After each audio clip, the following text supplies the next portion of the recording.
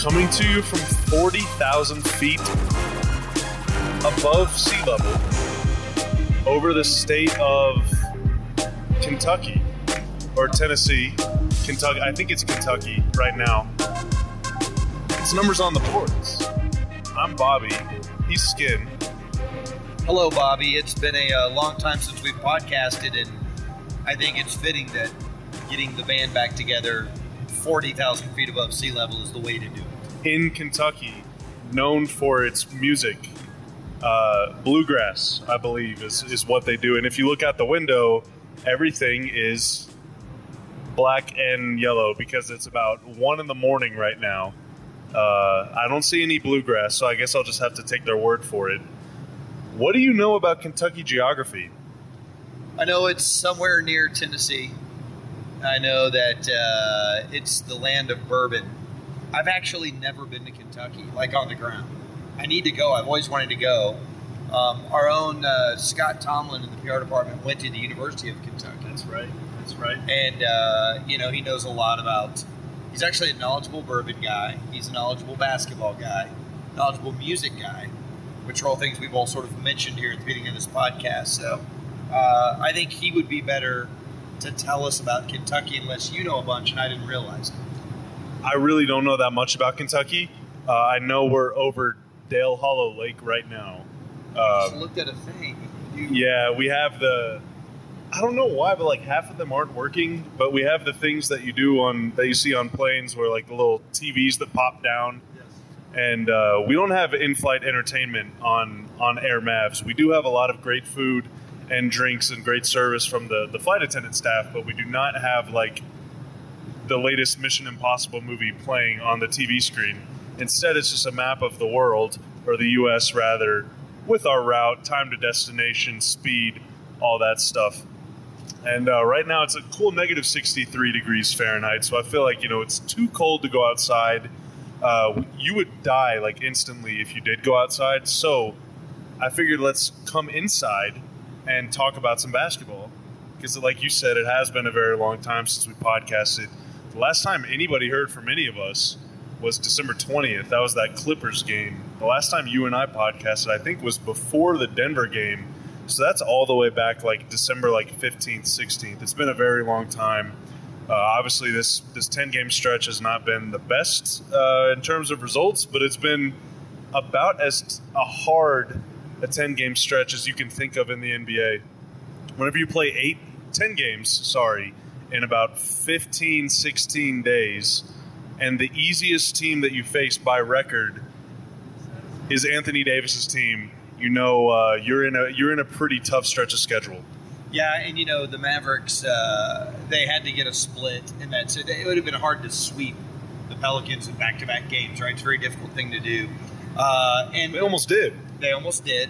And, the Mavericks did have the next 2 games against Oklahoma City. It's interesting, when you have the back-to-backs like that, I looked at those stretch of those were 4 games, but really the Oklahoma City road game was the start of a brutal 4-game road trip that was a week after a brutal West Coast road trip. And so if you look at those, the Mavericks went 1-7 on those 2 road trips, but it's not like they played poorly. Obviously, they shot the ball horribly in Boston, and Oklahoma City on the second night of a back-to-back was bad. And they were flat on the Philly game that we're flying back home from. I thought they were really good on the West Coast swing. They just couldn't get over the goal line.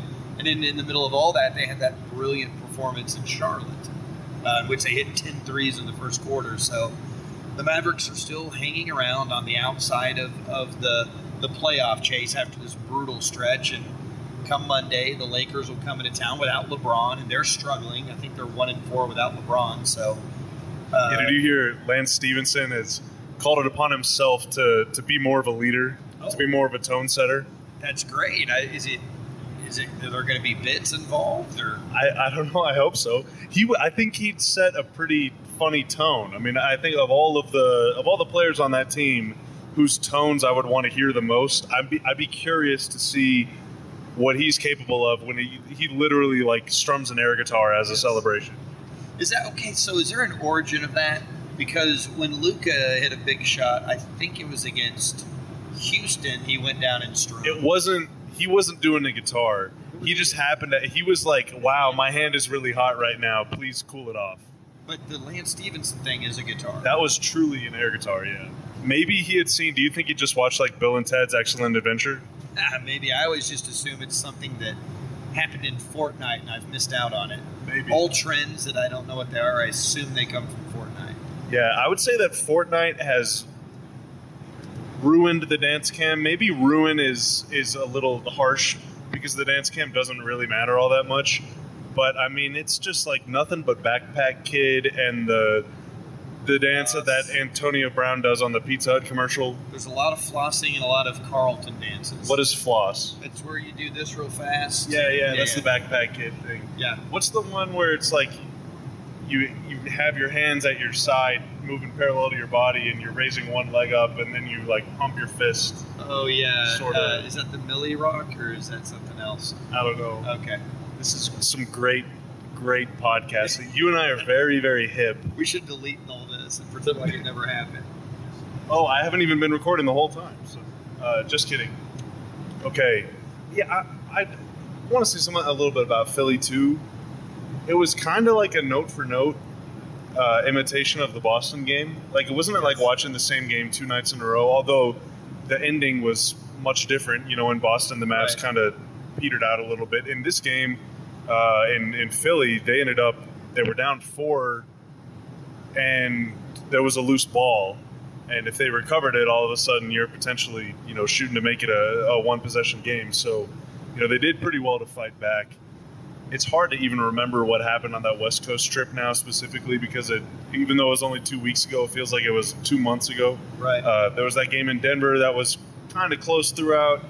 Golden State, they were shooting for the lead. Portland obviously went to overtime, and then the Clippers game. Yeah, the Clippers game was a great game too. And the Clippers wanted revenge from when the Mavs beat them. Yep. When the Mavs beat them in Dallas, the Clippers that went on a big slide and then got it turned back around by the time they saw Dallas the second time and got their act back together. Yeah. So I mean, those are 4 pretty spirited efforts. For sure. I think seeing Portland on the second night of a back-to-back, you and I might have even mentioned that as like, man, could we just reverse the order of those games? Play Portland first where you're a little more fresh. They still almost won that game.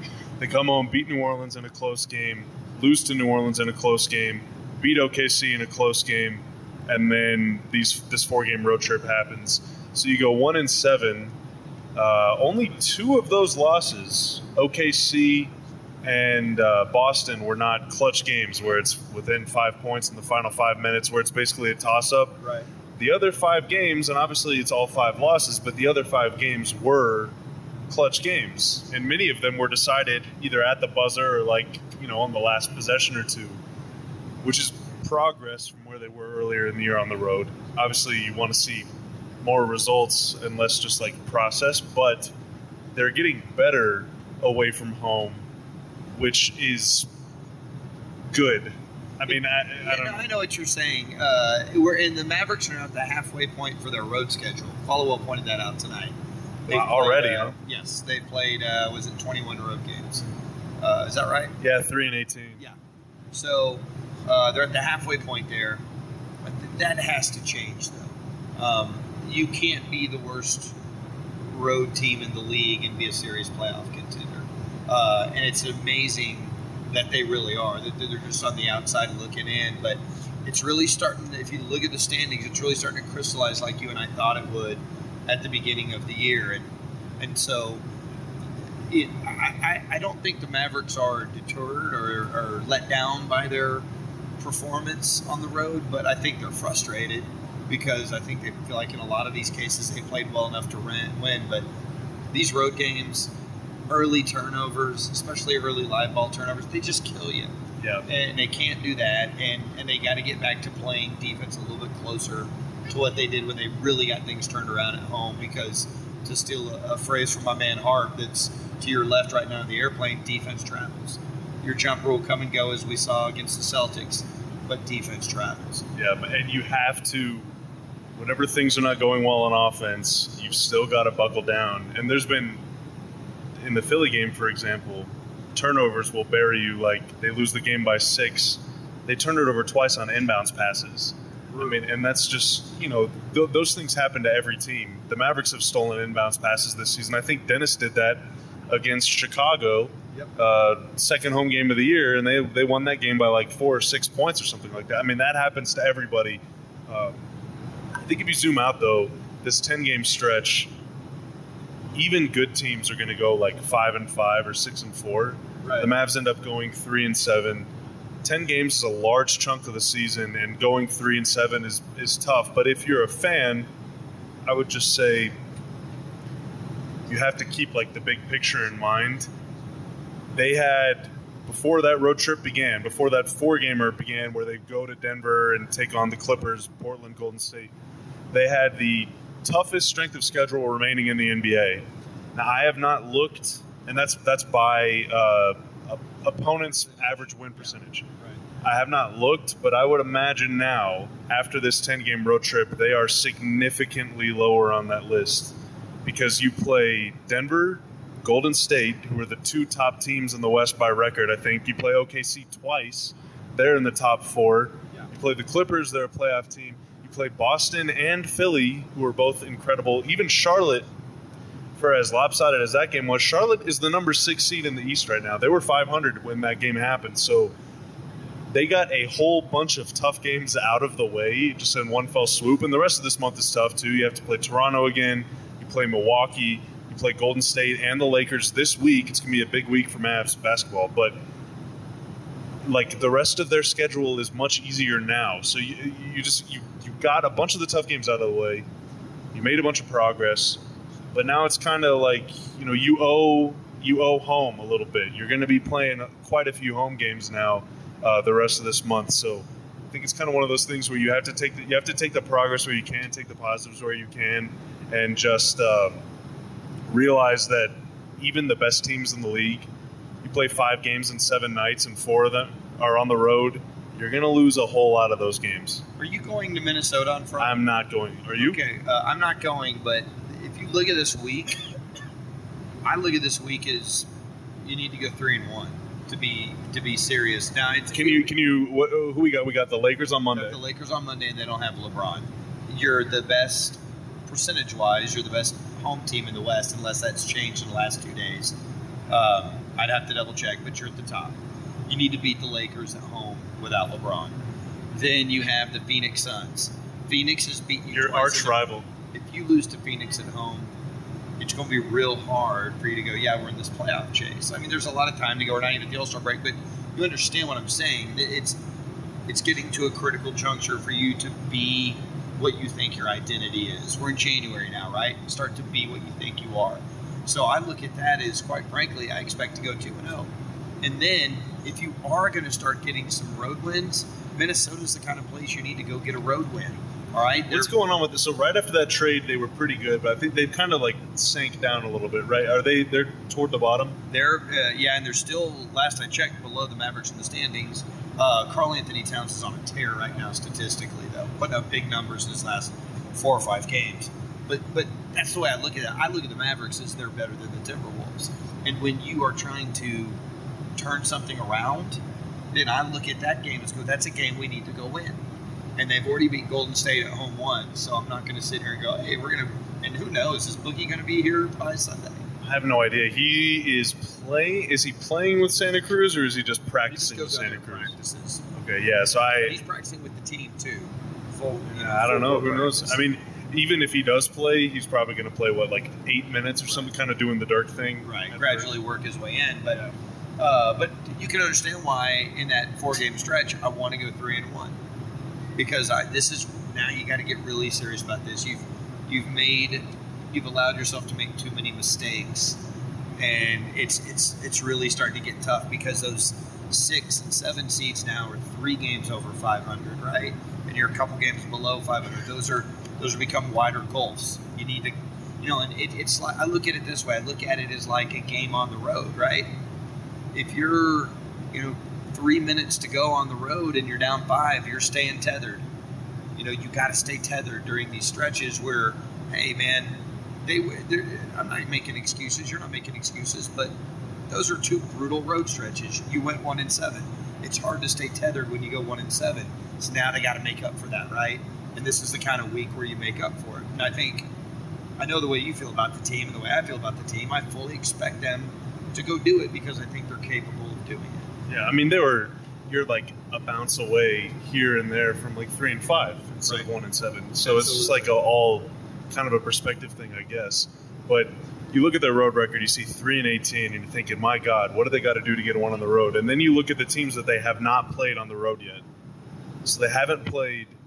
Later this month, they go on a 3-game trip where they play the Knicks, the Pistons, and the Cavs all in one road trip. You need to go 2-1 at worst. Or 3-0. Yeah, I mean, and you have not played. I believe at this point the only East teams you've played on the road are Toronto, Boston, Philly, and Atlanta, and Charlotte. And you won Charlotte and Atlanta.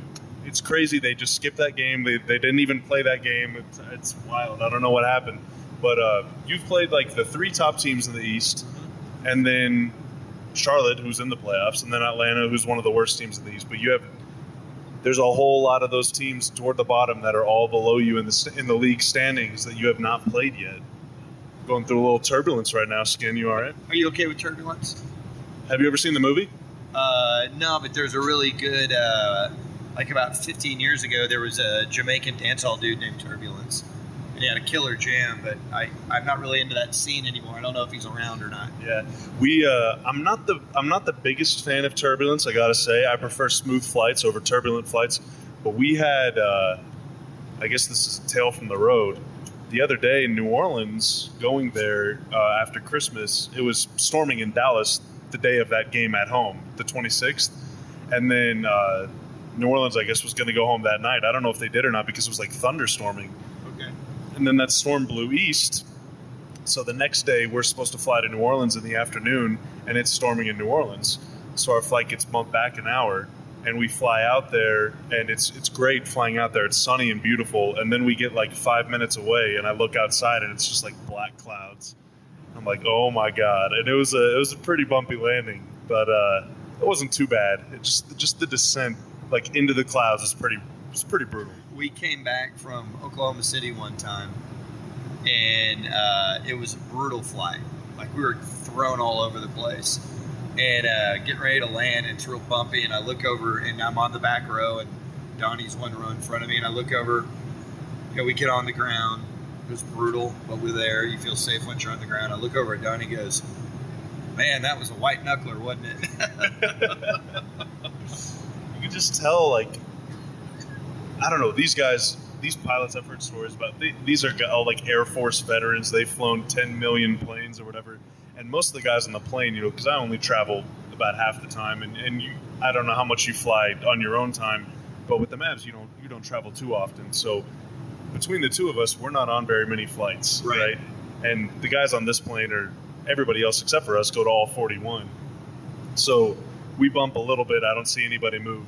The only time I ever get nervous in turbulence is whenever I see the other people kind of like grip a little bit tighter, Do you know the Don Meredith story, the Dandy Don story? Does it have to do with planes? Yeah, are you too young to really know who Don Meredith is? I know him because he sang "Turn Out the Lights, the Party's Over." Yes, did the Lipton tea commercials. But he was a Cowboys quarterback when they were not very good. But he was a really good player. And he just had a real casual, just easygoing vibe about him.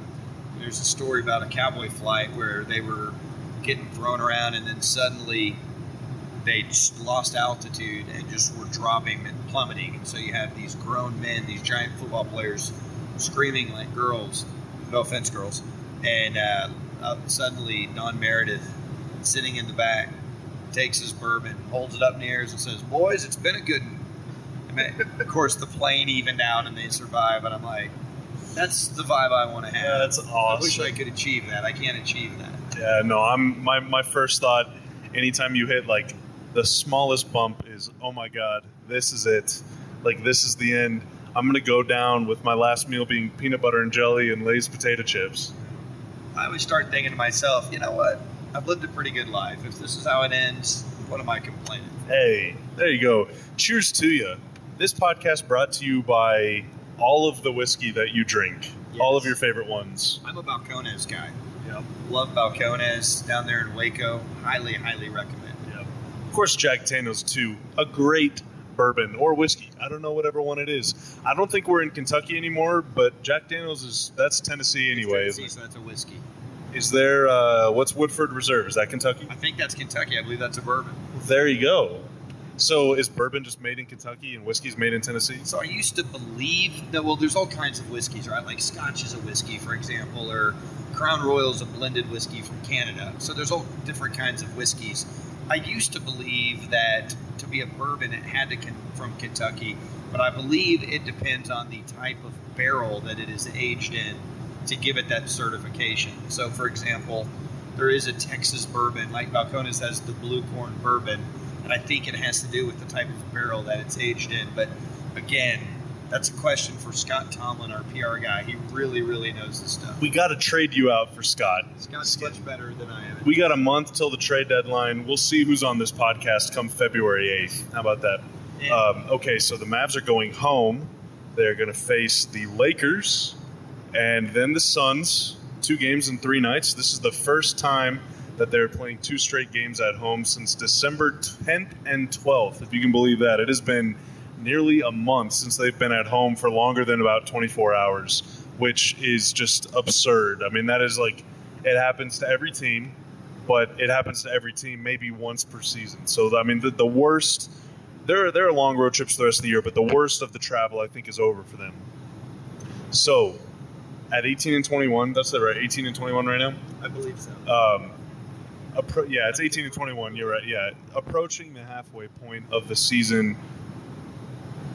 I guess in these last 10 games, I don't know. I mean, more than what happened in terms of like the individual games. Just like, what are your thoughts on where the team is going? What are your thoughts on what's happening? I guess we really haven't talked about Dirk at all. Like, what are your overarching Mavs opinions right now? Well, in general, I don't think they're that far off from being the defensive team they were when they really righted the ship, but there's unevenness there. They got to do it more consistently. They are obviously trying to figure out what Dirk's role is, and he's trying to get healthier. He's had some good stretches, like the stretch in New Orleans was really nice. I believe he dropped 11 in 10 minutes or something like that. And then obviously he had the brutal stretch in Boston going. It's funny, me and Followell were looking it up on the bus. I don't believe he had ever gone more than 0 for 5 in a game, and it was his rookie year. And he said after the game in Boston, he's like, well, usually if I'm shooting like that, I stop shooting. But they were asking me to shoot, so I kind of had to keep shooting. But I see signs of him being integrated more and getting more comfortable. I still think that's really going to be a post-All-Star break thing to where we see what we thought we were going to see with him because it's a long way back. I do like what I've seen from Dennis since he's been back. Let's not forget he's had 11 games, including I believe 10 in a row. I think that was right. Something like that. And then obviously I think the biggest thing that everyone wants to talk about is just how good Luka is. And Rookie of the Month again, top, in the Western Conference, one of the top 3 vote getters for front court guys. And I can't wait to see, it was Harp that was really pointing this out on the broadcast, I can't wait to see how that impacts him moving forward. Because he's one of these guys that I don't think he expected to be in the top 3 in voting. But, like, once he's there, he's like, okay, yeah, I see why I'm here. Like, he believes in himself. He believes that he belongs. And all these things that we've talked about on the podcast many times, he's living up to these things and just blowing everybody's mind except his own, if that makes sense. Like, I think to some degree everyone's like, whoa, wow. I don't think he's whoa, wow. I don't think he's ever really had any whoa, wow moments except for, like, LeBron getting behind him. But that's different. That doesn't have to do with believing in yourself. That's like, hey, my hero's saying awesome stuff about me. I don't care who you are. That's a great feeling. He's 19, man. I mean, like, so I'm 27, so Dirk is to me basically what LeBron is to Luka. Luka does not know the NBA without LeBron. Right. And LeBron is like the guy who he's trying to be, really. I mean, as a player, he's trying to be just like LeBron. For LeBron to call him out is great. Luka will always just say, it's just basketball. I've been playing it my whole life. Yeah. Not really even thinking about it. And I think the thing that's surprising me about him is that as the season is really, I mean, we're in the thick of the season right now. These last 10, 15, 20 games, you're starting to see a little more, like, not deference on the other player's part, but just, like, a collective confidence that, like, Luka is the guy. It's just kind of like, it's, like, understood. Yeah, he's going to deliver. They know. And I, I don't want to, sometimes we get to hear things and you don't want to just come out and spill the beans, but, as far as I can tell, it was pretty obvious to most of these guys very, very early on in camp what he was. And you heard him say that before they even had organized, like, before media day, for example, like, just in passing, he's pretty dang good. I'll pull the curtain back a little bit. I won't say which player. All right. But at the Dirk's tennis charity event, the night before, there was this big auction, and all of Dirk's teammates were there. And keep in mind, that was early September, so it was before camp was official. And they had been doing all those pickup games. And one veteran, who I won't say his name, was talking to me and Ben, and during casual conversation, he called Luka their point guard. And then said he may be our best player. Dang. And that's before practice. Right. Like, that's before they actually played basketball. And keep in mind, veterans don't rush out to give rookies love. And so it's like, and I think also because he played pro overseas, I think a lot of these guys don't look at him as a rookie. They look at him as a first-year NBA player, and there's a difference. Yeah. But I think the other thing about all this, and it was, this happened a couple hours ago. So you and I were talking before the Boston game about how many fans that were there watching warm-ups, right? And a ton of Maverick fans. And I'd asked you, are there more Maverick fans here than last year? And you said, oh, yes. And so we're kind of talking about why. And obviously it's Dirk's last game, maybe. People, I think, are assuming it's his last game, so they're buying tickets accordingly. And Dirk was out there shooting when Luka was, but all these people are yelling at Luka. And when you go to these eastern cities, there's a lot more immigrants, European immigrants. And I think the Boston game and the Philly game in back-to-back nights, for me, sort of cemented the reality of, holy cow, the Mavericks have a guy that the rest of the United States looks at differently. Dirk was always so unique because he didn't put himself out there in commercials and he didn't hobnob with fellow stars, and we loved and appreciated him here on a level that the rest of the United States didn't really catch up to till 2011. And so with Luka, it's different. And I think because we just saw it in these two eastern cities. So in Philly, the presser, there's two little coaching pressers in the hallway. There's one before the game and there's one after the game. So the one before the game, there's a lady reporter talking, and I could tell from her accent she's, Eastern European, and she's asking about Luka. And so then Rick goes into the locker room when it's over, and we're waiting to go in. So I'm standing there talking to her. She's a reporter from Slovenia. Nice. And so I started asking her about Luka, and she was like, we've never really had anything like this back home. And I was like, so how good is his dad? She goes, and there's her producer's with her. He's like, he's good, but he's not like special like this. He's just good.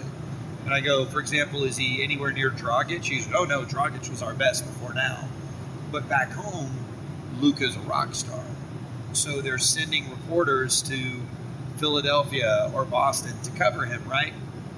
And you kind of get a sense of how big it is. Well, then after the game, Rick is answering questions, and there's a guy that's videoing and asking questions with a very, very thick accent. And it says NBA Freak on his media credential, and I don't know what that is.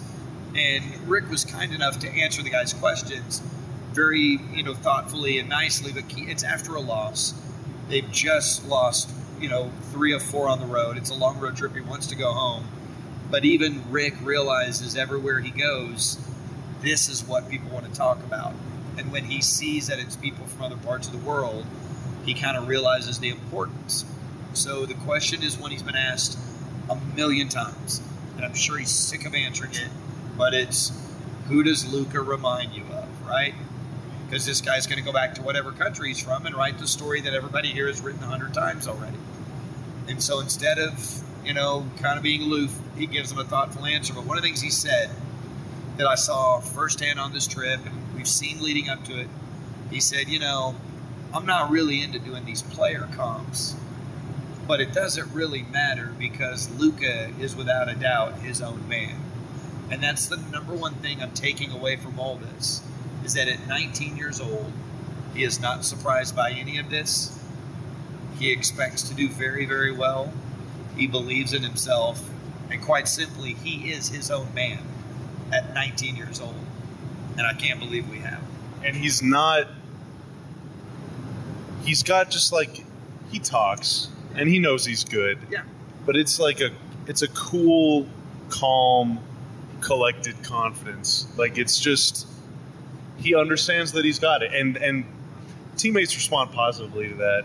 Yeah. There's young guys that come in that think that they're just like, you hear one former Mav just say that they're like God's gift, right? They just walk around. Who you're talking they know that they're just the coolest thing. And not that this Maverick was like that, but he was just commenting on other players who act that way. And that doesn't really resonate with your teammates who are older than you, make more money than you, and who feel threatened by you because you're taking potentially their jobs, right? It's a competition, man. There's not a lot of these jobs. Yeah, and there's not a lot of positions but like point guard. There's not a lot of ball handlers on a team. Not a lot of playmakers. There's not a lot of room for guys that are 6'8" in a starting lineup. So, but all these guys, Barnes, Wes, Dennis, DeAndre, within the first 5 games, they understood Luka was really good. Yeah. But now that we're approaching game 40, approaching the halfway point of year 1, it's just so understood. Like, if there's under a minute left and they need a bucket, it's just like so clearly, where is Luka? Let's run this double screen thing and let's get him a shot. And it's just like, it is just so, this transition from rookie phenom to the man has been so quick and so seamless. And everybody knows the clutch numbers and the usage is just out of control. Like, he is so involved. And he's been very, very effective when he's been involved. It's just like, I figured that people around the world and people around the country would really like him. I didn't know that he would take over this team so quickly. This whole thing has just been so different than what I expected. I'm with you, and I'm shocked, but it's amazing to watch. And there's so many little different examples I could give you, and you've seen them firsthand, but the other thing that's really fun about this, he's a teenager, and he is totally a millennial teenager. He is. There's one thing I just witnessed getting on the plane. I was walking behind one of the coaches, and he's dragging his bag behind him, and Luka's already in his chair. And as the bag goes by, Luka knocks it over, just like your 19-year-old son would do. I'm 47, so I'm old enough to have a 19-year-old son. He's being a teenager. And we see it on the court when he's smiling and laughing and doing those things. And so before you switch seats with my buddy Chopper, who's he produces the Legends games, and he'll travel on the road, and he's a cameraman. And he was showing me some of the stuff he shot from the baseline. And you're in Philly where everybody's heckling. And he had this really awesome shot where he's sitting on the baseline, and it's a free throw. And Luka's on, getting ready to rebound. He's in the middle spot. And Chopper zoomed in on him. And he said there's 2 guys next to him that are just heckling the crap out of Luka. You're no good, blah, blah, blah. And Luka, he's got this shot of Luka bending over to his knees, kind of like guys wrestling the free throw line, and then looking in between the arm of, I believe, Ben Simmons, and smiling at the guys and winking at him. And just doing it in this real sort of covert way, this covert manner of, I'm not listening to you. Oh, by the way, I hear you, and I'm winking at you. That's awesome. It's just, he's charming. Yeah. And he's got it. Yeah, but I don't know. Well, we'll see what happens, man. Everybody, kind of the whole thing now is like everyone loves him too much. Eventually he's going to become the villain because you can't stay popular forever. And maybe that'll happen one day. Maybe it won't. But I'm going to soak up the good times while we have them, this sort of like youthful innocence. I would encourage everybody else to do the same because not everybody's like Dirk. Maybe Luka will be cooler than Dirk. Who knows? But this year's been pretty fun. Whatever happens, just remember the good times forever. This has just been so much fun. I don't know. I don't really know where I was going with that. You know what? I knew where you're going with it because I was feeling the same way. It's basically, we can look down and go, we're 18-21. It's hard to get into the playoffs, but I just don't know that it's hard to predict what's going to happen in a season and how your team's going to play defense and the stretches they go through and all those sorts of things. You know, that's the way a season will play out. But just, we had no idea this thing was going to happen because this thing that's happening is way bigger than 18-21 and way bigger than whether or not you make the playoffs this year. He is a transcendent player, and I've said this a couple times. I said it watching, Orlando, for example. This isn't a knock on anybody, but they've been in the lottery a lot, and I don't think they have a franchise-changing player for all those lottery trips. I'm a big Bamba guy, and I think he could be if he grows into that stuff, but it's the likelihood that you're a franchise-changing player is more that you won't be. Like Aaron Gordon's a really good player. He's not a franchise-changing player. And so you can be in that lottery forever and not get that guy. So it's just, there's a bit of luck to it. I mean, obviously the Mavericks maneuvered to go get him, but they got lucky. They really got lucky in a lot of ways. Yeah, they did get lucky. And hey, I mean, whatever happens the rest of this season, players that are as good as him generally are in the playoffs. So whether that's this year, next year, the year after, the wait won't be long. Yeah, and it will. You might have to wait a long time for them to be in the lottery again once they get to the playoffs for the first time, and that kind of leads me to I guess I don't know how long we've been going here. Going about 37 minutes, maybe. Kind of leads me to like one of the last things that I really was thinking about wanting to bring up. I was talking to somebody the other day, of all people, my dad, about the Mavs. It was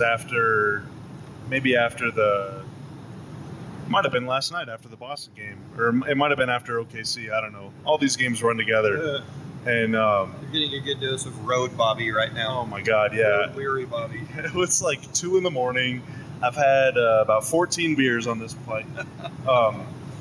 And I was talking to him, and I remember earlier this year, when the Mavs were 15-11, basically after the Houston game, I think it was. Right.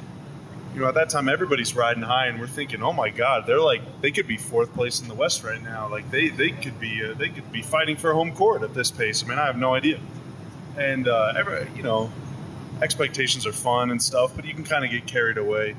I remember after one of these losses, my dad texted me, and he was just really frustrated. Like, I can't believe, every time you get your hopes up, you're going to get let down and all this stuff, and they're not as good as I thought they'd be. And it's like, well, I don't know. I mean, right now they're 18-21. Let's say they split their next 2, so they go 19-22. That's on pace for 38 wins. That's 14 wins better than last season. 38 wins is mostly, most likely you're going to be outside of the playoff picture. You're going to be within striking distance. You're going to be within 3 or 4 games of that last spot. I mean, even if this pace is the pace that they play at for the rest of the season, it's such an improvement over last season, night and day. And I would say more importantly than just like the pace, sort of extrapolating win percentage over the course of an 82-game win season is just, if you expect them to be a top 4 seed, then you're probably going to be disappointed because there's only 4 top 4 seeds. Right. I think what you and I both were saying at the beginning of the year was, it would be great to be competing for a playoff spot. Right. 7th, 8th place would be awesome. But there's a whole bunch of teams, including New Orleans, for example. How'd you like to be a big Anthony Davis fan and you have one of the 3 best players in the NBA and you're like 5 games out of 8th place right now? Yeah. Minnesota. The Lakers are falling out because LeBron's missing time. I mean, only 1 or 2 of those teams can make the playoffs. So if it's not you, it doesn't mean you're bad. It just means there's a lot of other good teams. So I would just say if you're getting frustrated about the losses, losing sucks. Winning is way better than losing. I'll go on record and say that. I prefer to win every game. But the losses are going to happen. You just can't pull your hair out over something so early in the process. This team's 2 most important players are combined 40 years old. And there's going to be growing pains. It's just it's natural. I don't know. That's why I don't get too down after road trips like this one, where you go 1-3 and it's kind of disappointing. or after a bunch of close losses where it's like, okay, maybe on another night, maybe they win that game, maybe they don't. But you just kind of have to keep the long-term picture in mind that if they do make the playoffs, it's going to be a huge accomplishment given the workload that their two youngest players, who are also their most important players, are facing. It's kind of like they're trying to like cheat to get into the playoffs. If they make the playoffs, it's great. If they don't, it's just kind of part of growing. I don't know. Does that make any sense? I'm just trying to say, like, losses are disappointing, but this is just kind of part of it, you know? I think I know exactly what you're saying. I think to put it all in perspective, if you're disappointed that the team with the third worst record in the NBA last year didn't make the playoffs, you probably have some ridiculous expectations.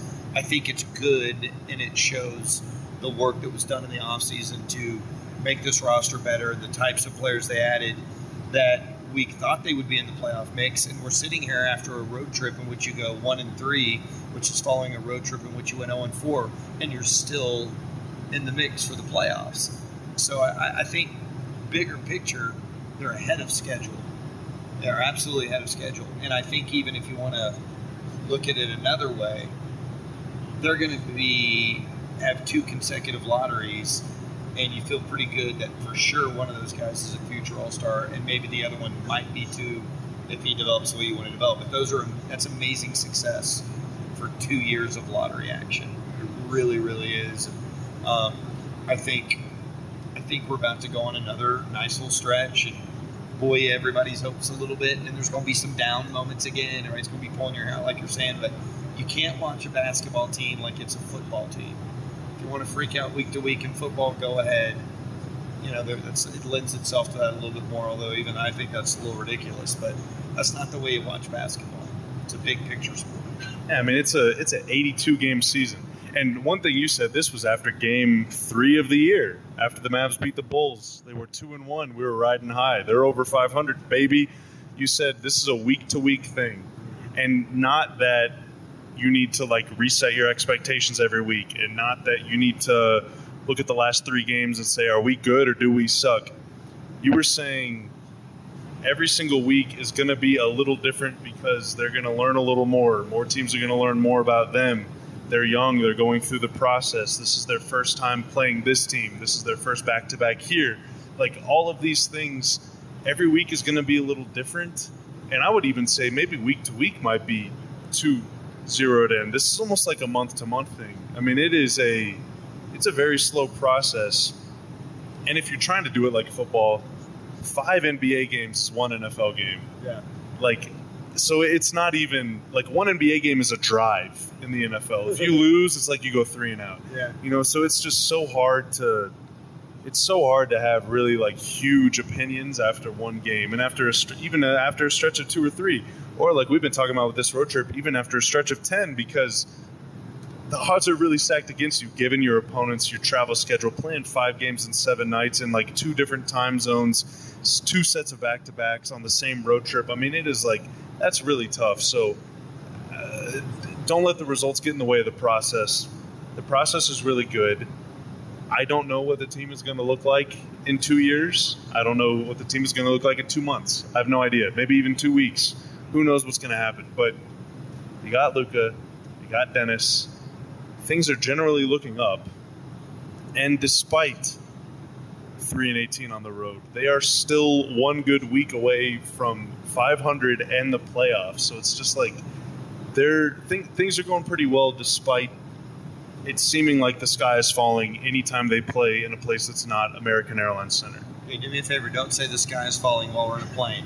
Yeah. And then number 2, I want to before we sign off, I want to throw one more overarching theme at you. Okay. You asked, what if I had told you before the season began? You know, as we're talking about good things and bad things.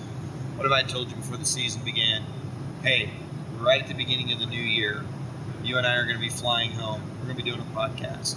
And I'm going to tell you that Harrison Barnes should be in the 3-point shooting contest because he's earned it. How would you feel if I had told you that back in the 2nd week of October?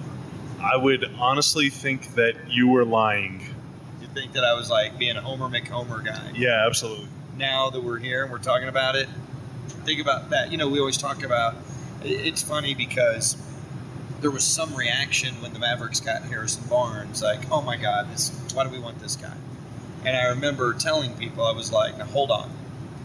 He, coming out of high school, was regarded as one of the 2 best players in the nation, him and Kyrie Irving. He had a good college career. He was a lottery pick.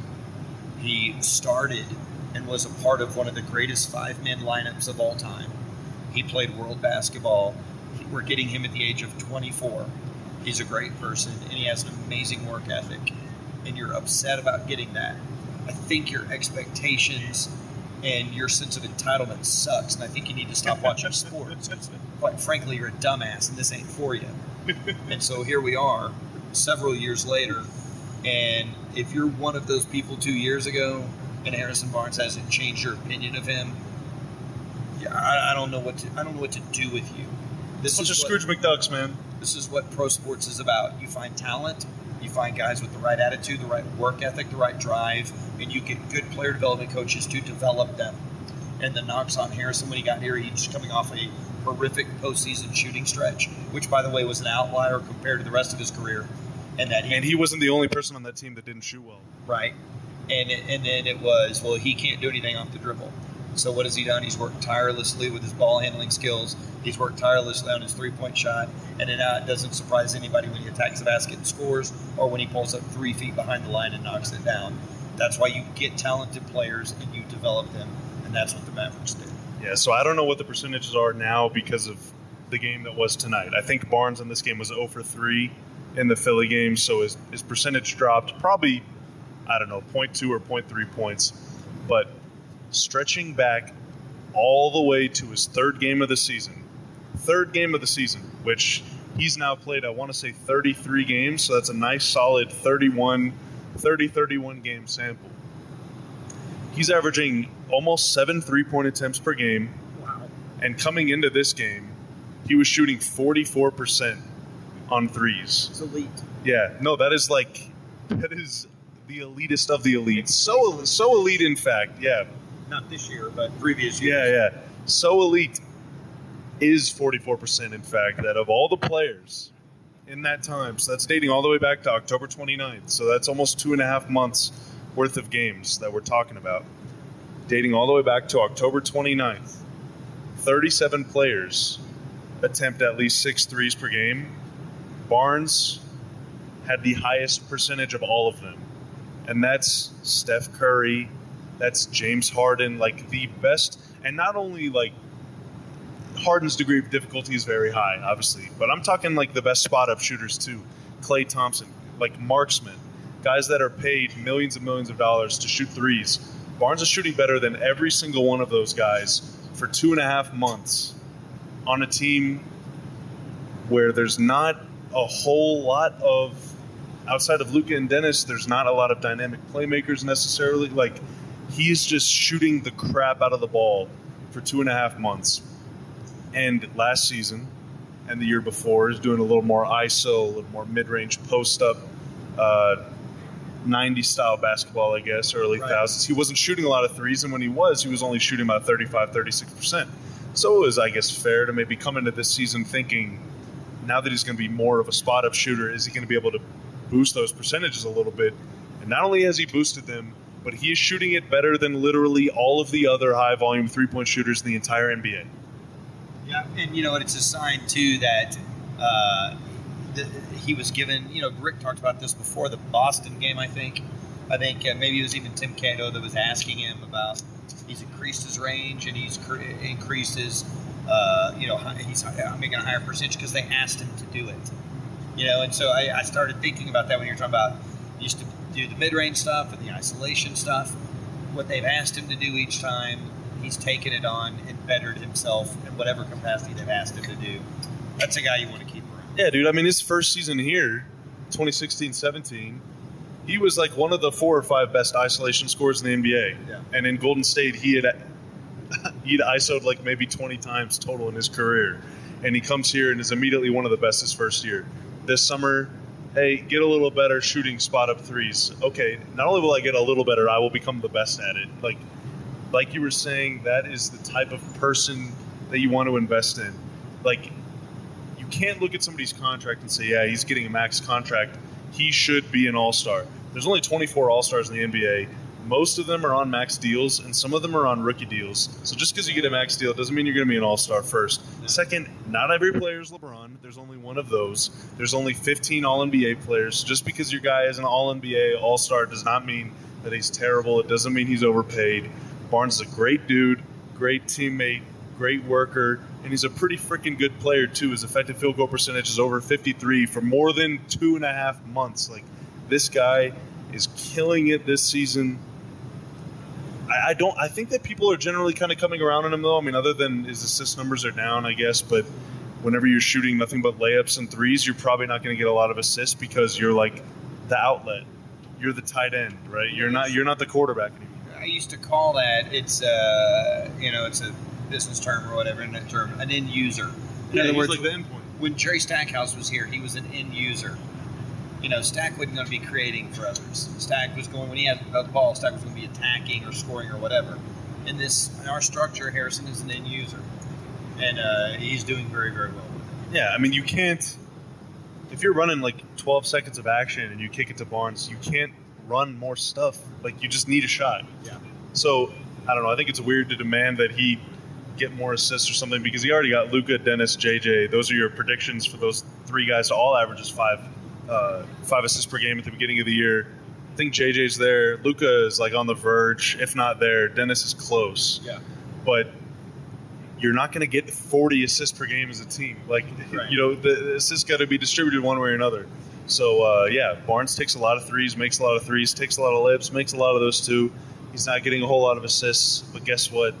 I will take the best three-point shooter in the NBA over a guy who's worse at threes to get an extra assist per game. Absolutely. If that's the trade-off. Absolutely. And I think, when we break it all down, the theme of this, a lot of good things going on. Yeah, man, a lot of good things. And look, 18-21, that's a losing record. Nobody on the plane, I think, is happy with 18-21. I'm sure they would rather be 21-18. But a lot of these games lately, especially lately, the last month, have come down to like literally the last shot of the game. And if you're putting yourself in position to at least be in position to win a game on the road, that is a huge improvement over what we saw for basically 82 games last season, where they were almost there but not good enough. This year they have, I don't know anymore, but they had a winning clutch game record through the beginning of the OKC road trip, right? So before the last 4 games, they were 10-10 or 11-10 in clutch games. They're getting better. There's signs of progress all over the place. We can just enjoy it, man. It's been fun. It's been a fun ride. They are very close to having a winning record.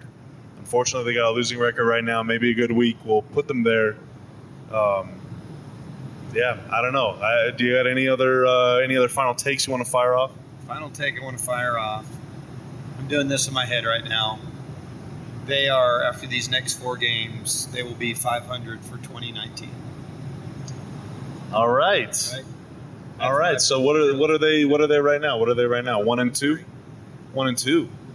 The OKC was New Year's Eve. Dude, I'll how about this? You bettered me. Before they go on the road again, they'll be over 500 for 2019. 3-2. I like that. I like that better. Yeah, there we go. Okay, yeah, good time. So the flight is taking us over Little Rock. We are going to be approaching Dallas here pretty soon, actually. And we're going to be home, sweet home, for another week. Congrats to the Dallas Cowboys. How about that? Congrats to Luka, of course, for winning Rookie of the Month for the 2nd straight month. Let's make it 3 months in a row. Congrats to Skin for being a road warrior and beating flight delays and bad weather to make it to Boston on time for his first trip at the TD Garden. In one sentence, sum up what that was like. That was a fantastic experience. That was really, really cool, and I can't believe my only trip to Boston to watch a basketball game, that crowd does that for Dirk. Well done, Boston fans. Yeah. Very well done. That was awesome. Props to them. And really everywhere Dirk has been this year, they've been great to him. But that was pretty emotional, man. That was, wow. Very unexpected, but very appreciated by any and all Maverick fans, and especially the big German. Yeah, especially Did you hear what Brad Stevens said? I did, yeah. He said, I've only rooted for two guys in my life, two opponents in my life to score, Paul Pierce and, of course, Dirk. Pretty cool, man. Cool. That is awesome. Anyways, the Mavs are home this week. This is going to come at you on Sunday. We're home tomorrow night against the Lakers. We got the Suns. We got the Wolves. And we got the dreaded Golden State Warriors. It's going to be a big, big, big week of Mavs basketball ahead. I'm looking forward to it, and we will be back with you at some point here on a normal schedule. Maybe this week, maybe next week. Either way, it'll be soon. It is Numbers on the Boards.